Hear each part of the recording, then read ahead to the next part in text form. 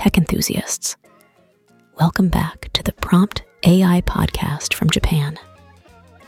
Picture this. You're typing away on your computer, and a suggestion pops up, almost reading your mind. Ever wondered about the magic behind it? Today, we're going to dive deep into the world of large language models, specifically focusing on RNNs and CNNs.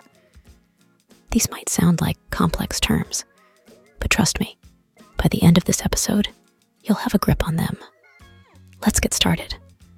RNNs, or recurrent neural networks, are like the memory keepers of the AI world. They have the ability to remember previous input, making them perfect for tasks like predicting the next word you're going to type. Imagine having a conversation with a friend, and you remember what was said just moments ago. That's what RNNs do for machines. Now, CNNs, or convolutional neural networks, on the other hand, are the visionaries.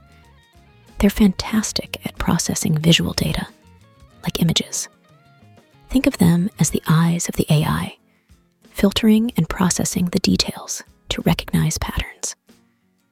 When we combine the capabilities of RNNs and CNNs, we get a potent mix, and they play an indispensable role in shaping large language models like GPT. All right, time to shine a light on a geeky tale. Did you know the origins of CNNs can be traced back to the visual cortex of animals? It's fascinating. Scientists observed the way cats processed visual stimuli, noticing how specific neurons lit up for certain patterns. This revelation became a stepping stone for designing algorithms that mimicked the same pattern recognition prowess. So, in essence, every time you see a social media platform auto-tagging your pictures, you can thank our feline friends and the dedicated scientists observing them. See, it's all connected. Well, my curious listeners, that wraps up today's deep dive into the mystical world of RNNs and CNNs.